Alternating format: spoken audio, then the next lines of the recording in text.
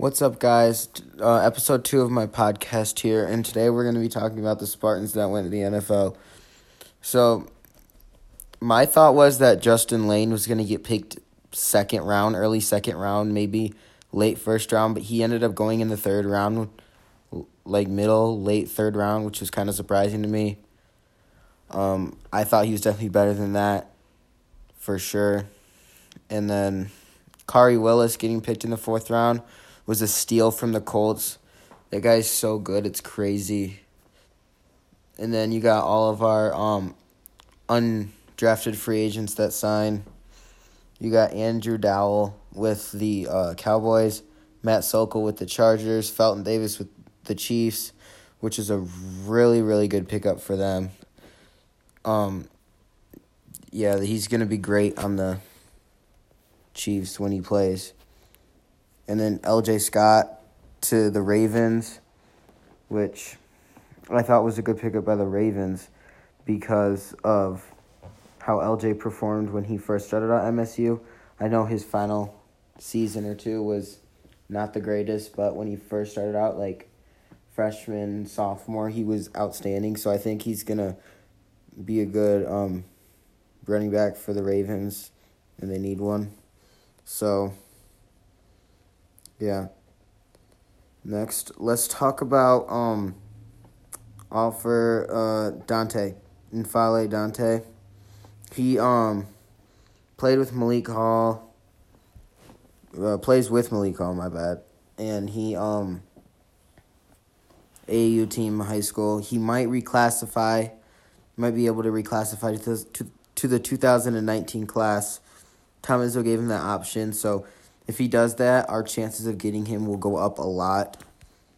He's a very good player and would be amazing to have him.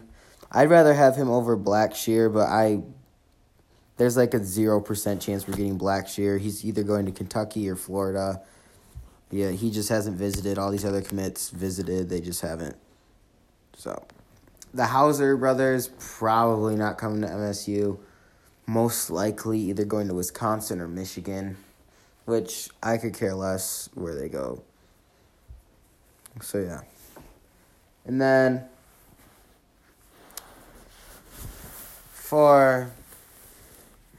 like I said, the Hausers, I could care less where they go. So, next is a lot of people have Michigan State in their preseason as their preseason number one team. I feel like that's very, very good for them because their team is definitely going to be better than last year. We're adding Rocket Watts and Malik Hall. Rocket is just an amazing offense. He's great. If you haven't seen my mix, I just posted it today. Go check it out. His AAU mix. He plays for Detroit, the Family Detroit. I don't know. I forgot what the name was called. But, yeah. So, definitely go check that out. Malik Hall, I will be making a mix for him soon. He's going to be great, too. Just a nice, he'll probably not start this year. He'll probably be a bench player, but a key bench player. I see the starters being Winston, Langford, Henry, Tillman, and Ahrens probably. Ahrens or Marcus Bingham. Yeah.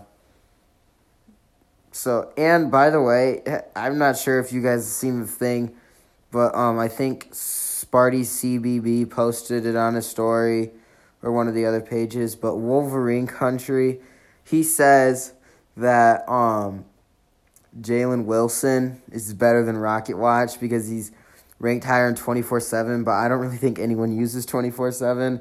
I use ESPN. He's ranked definitely higher in ESPN. And Malik Hall is ranked higher than him in ESPN too, so I was just like, yeah, dog, you have it wrong, but he's still trying to convince everyone that they're better than him. Our recruiting class is like 24th, 25th in the nation. Theirs is like 47th. It's like not even close. And we got Julius Marble too. It's like, why are you trying to say that? Anyways, I know the podcast was short compared to the other one, but thank you guys for tuning in.